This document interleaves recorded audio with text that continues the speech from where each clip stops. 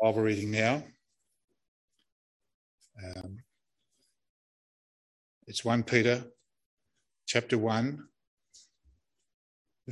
reading from verse 17 through to chapter 2, verse 10. You'll find that on page 1186, the Bibles on the seats there.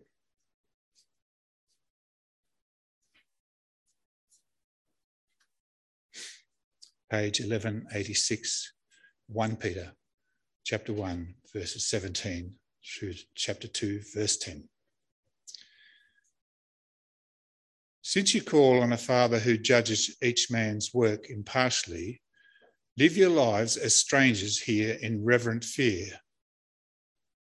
For you know that it was not with perishable things such as silver or gold that you were redeemed from the empty way of life handed down to you from your forefathers, but with the precious blood of Christ, a lamb without blemish or defect. He was chosen before the creation of the world, but was revealed in these last times for your sake.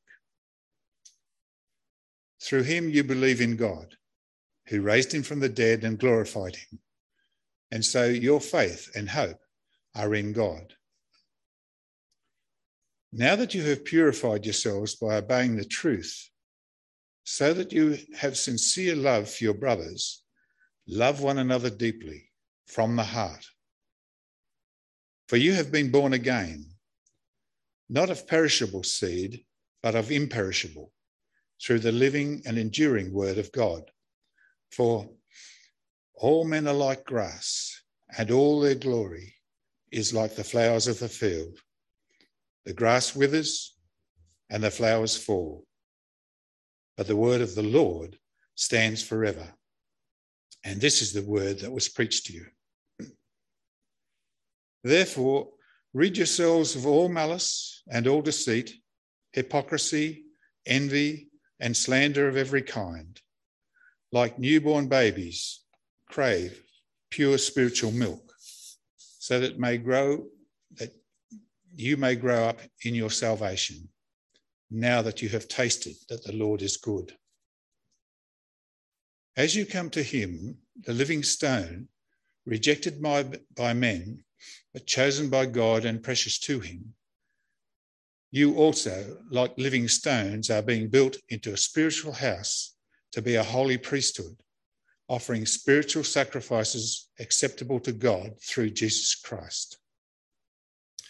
For in Scripture it says, "See, I lay a stone in Zion, a chosen and precious cornerstone, and the one who trusts in him will never be put to shame."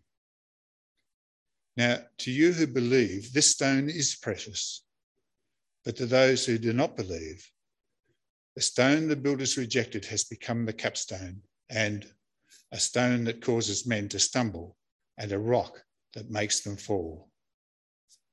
They stumble because they disobey the message, which was also what they were destined for. But you are a chosen people, a royal priesthood, a holy nation, a people belonging to God, that you may declare the praises of him who called you out of darkness into his wonderful light. Once you were not a people, but now you are the people of God. Once you had not received mercy, but now you have received mercy. Such is the word of the Lord.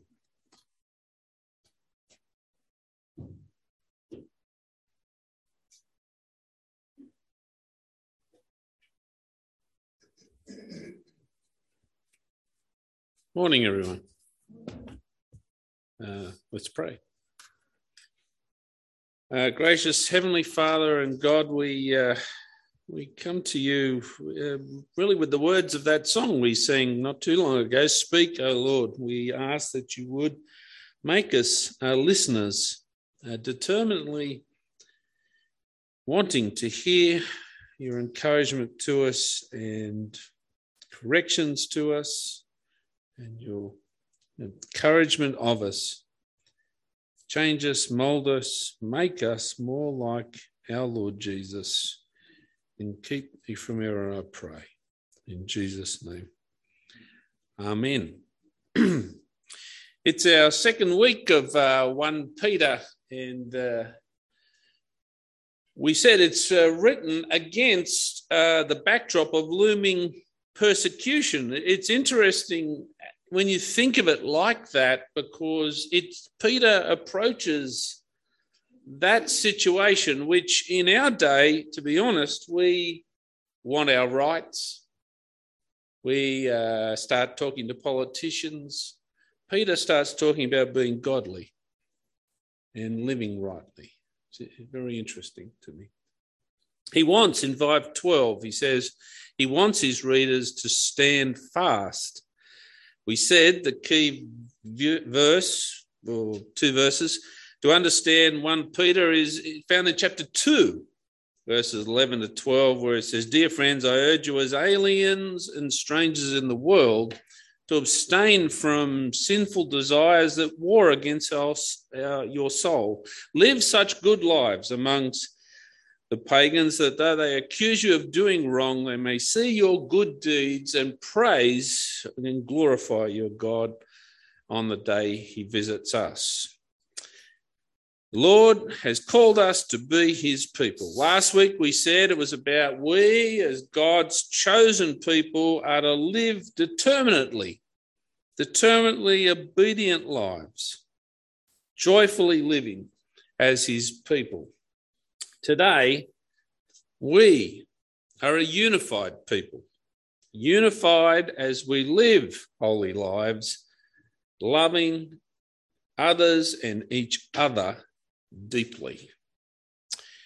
Our alien Lord, I chose that, didn't I? I said it wasn't about my love of Alien versus Predator, had nothing to do with that, or Alien movies, but I'd hoped it was memorable.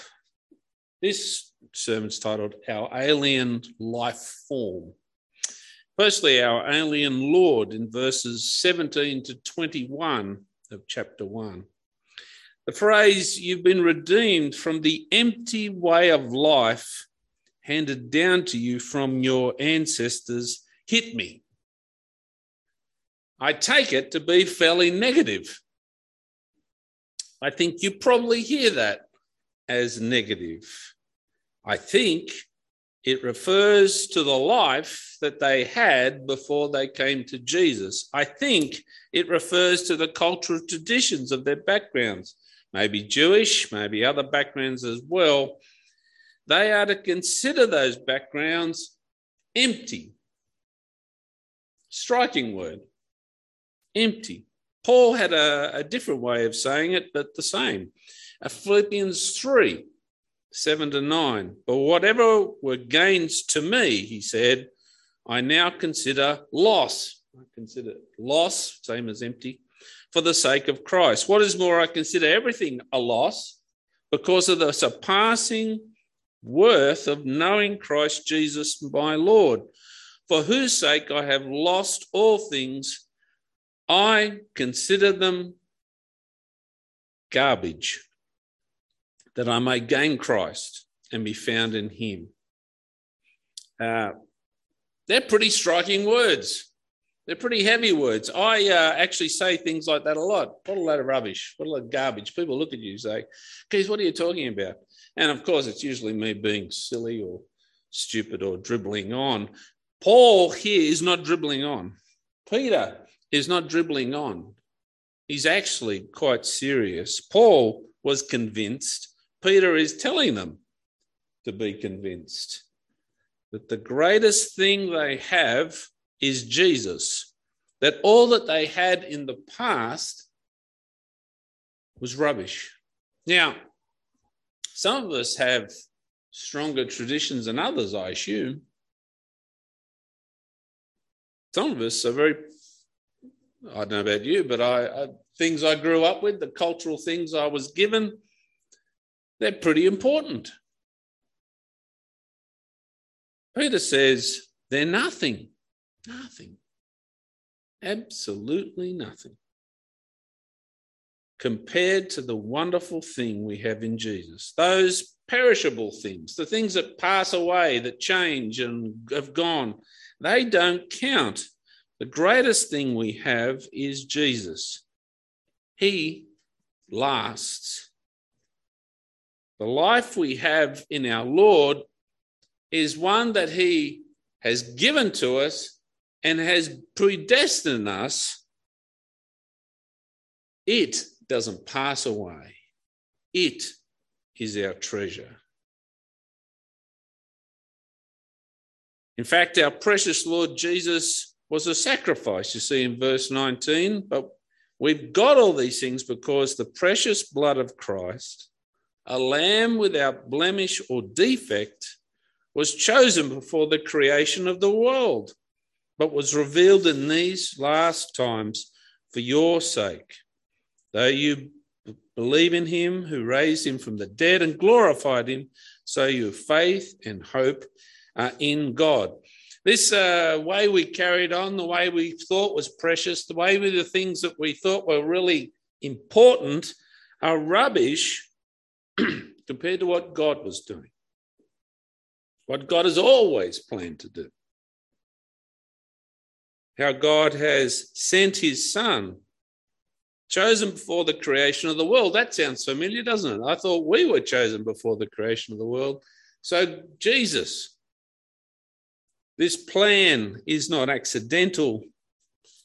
His mission was not a fluke.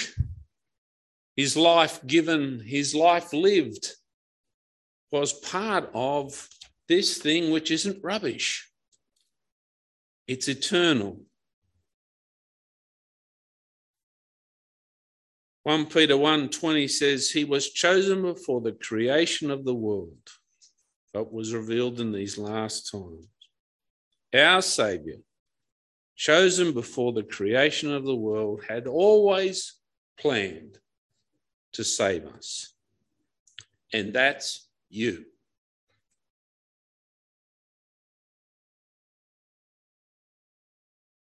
He is our sacrificial, perfect Lord.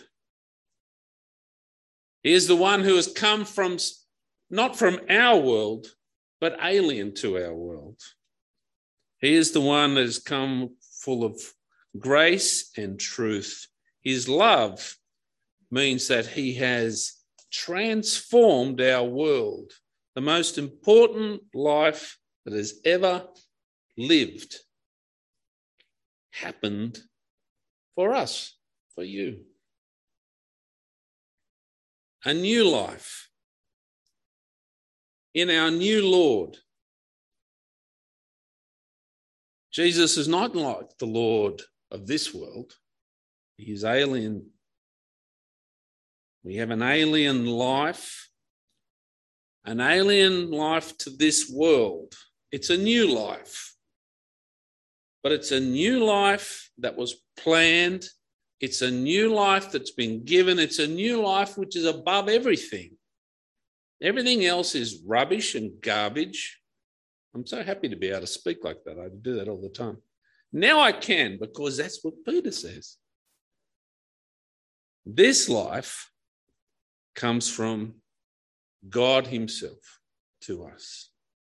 We get there because of an alien birth, which is our second point in verse 23 of chapter 1.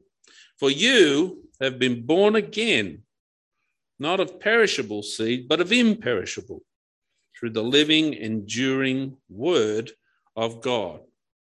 God has made us alive in his word, has come alive in us.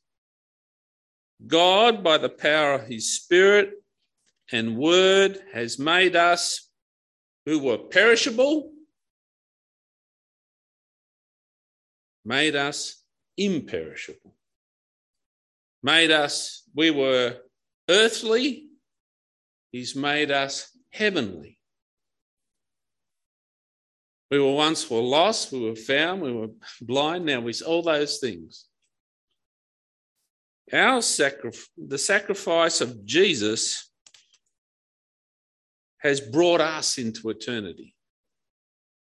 His life given for us has given us new birth. When we say yes God has been working in us, drawing us to himself where we can't say no.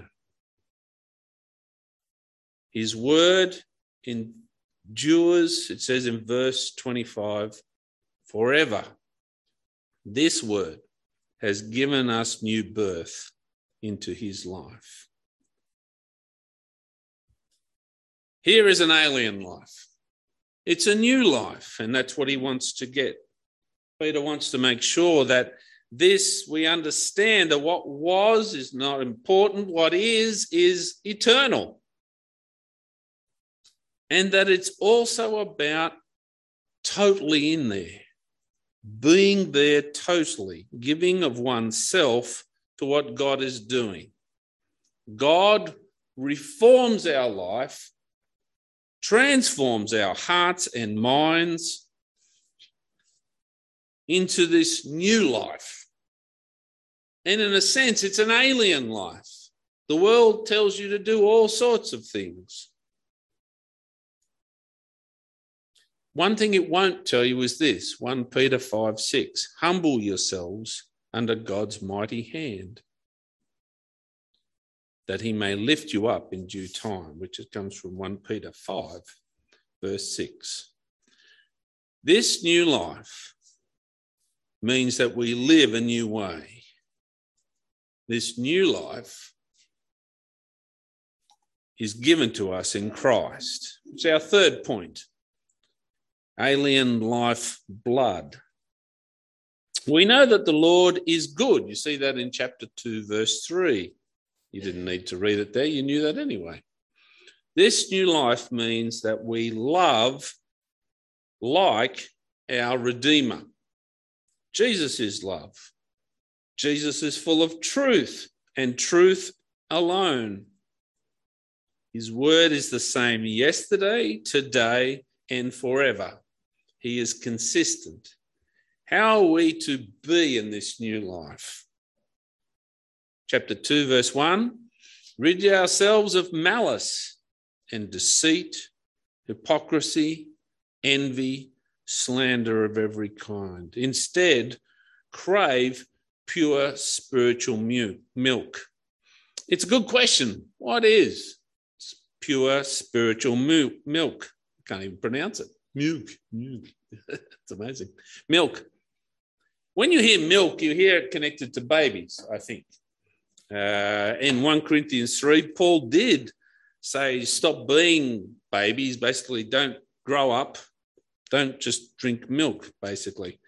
That's not what's happening here in 1 Peter. Peter instead asks them to crave pure spiritual milk. He's saying, crave this message of the gospel. Crave this knowledge of our Lord and Saviour. Crave the Spirit of the living God that's transforming you to be like Jesus. Our Lord was sacrificial. Be sacrificial. He suffered for doing good. Be prepared to suffer. He did not repay evil for evil. Don't do so. Be like him. He did all those things that we might live for him. Be merciful as God is merciful. He will go on and say in chapter 5, verses 8 to 9, be like-minded, be sympathetic, love one another, be compassionate and humble. Do not repay evil with evil or insult with evil. On the contrary, repay evil with blessing. So again, remember the context of persecution. Stand up for your rights? No. Do not repay evil with evil. Repay evil with blessing. Paul will say something like in Ephesians 4, be completely humble and gentle. Be patient, bearing with one another in love. Make every effort to keep the unity of the Spirit, the bond of peace. Peter wants to make sure that as they understand, as they've entered this new life, that they behave a certain way. And then once he knows how they behave in a way that pleases Jesus, he wants them to know that they're doing this together, which is our fourth point, an alien body. Chapter 2, verses 4 to 10. Peter reminds them of their uniqueness as each other, but they're also their uniqueness together. They are Christ's. We are a special body living for Jesus. And he has 3 stone quotations about Jesus. Jesus is the cornerstone of a living people who are a holy priesthood doing good, doing God's work. The Lord of all, the one who must be worshipped, he is the one his one people embrace. We are people, as we said, who live in a day where people don't like anyone to talk like that. We're individuals. We're free. No one can tell me what to do. I'm busy crafting my own path and trying to find myself. People always say it's a shame you did. Can you put yourself back? Peter wants them to know, and we're to know, that we are God's special possession. Boy, we hate that word. We want to be free, but we are God's, doing God's work in his world. We praise him, we receive mercy and love.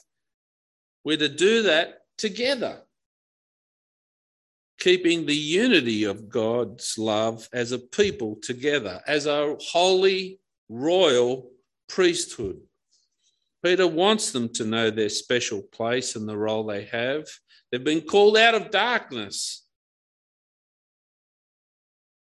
been called into God's wonderful light, to live together in a special way. They're to face their issues of their persecution together.